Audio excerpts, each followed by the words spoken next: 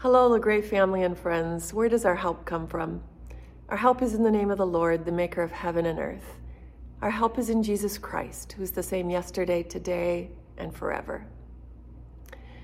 I want to think with you a few minutes this morning about the Holy Spirit and about our own stories.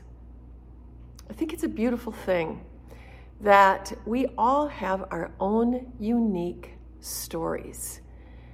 God has given to us our own unique gifts and personalities and experiences and families and history. And that is a wonderful thing to recognize.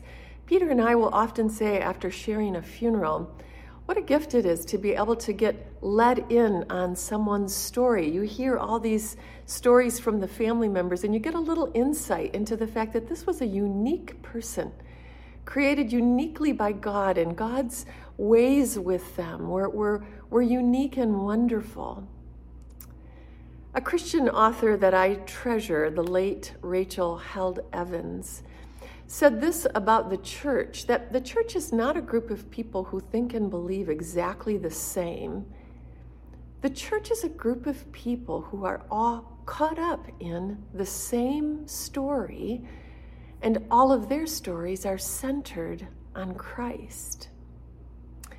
But all of those stories centered on Christ are uniquely formed and shaped by the Holy Spirit. Jesus to Nicodemus in John 3 said that the wind blows wherever it pleases. You hear its sound, but you cannot tell where it comes from or where it's going.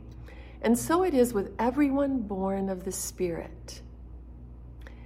The Spirit of God works in each one of us in ways that are unique and sometimes, maybe often, surprising. Ask Sarah Miles about the gospel and she'll tell you about growing up in an atheistic and completely secular home and environment, until one day when in a single moment she happened upon a church celebrating communion together, and in that moment encountered God in the church's practice of gathering around a table where everyone is welcome, where the despised and outcasts, where the sinful and the wandering are invited and forgiven and embraced. That same Spirit that led Sarah Miles into that church on that Sunday is at work in my life today and in your life today. And so I think we would do well to wonder, where and how is the Spirit of God moving and leading and working in me, remembering that the Spirit often works in surprising ways in me and in others. We would also do well today to give thanks that each one of our unique stories are all caught up in God's grand story of, through Jesus, making all things new. What a privilege it is to be a part of that grand story.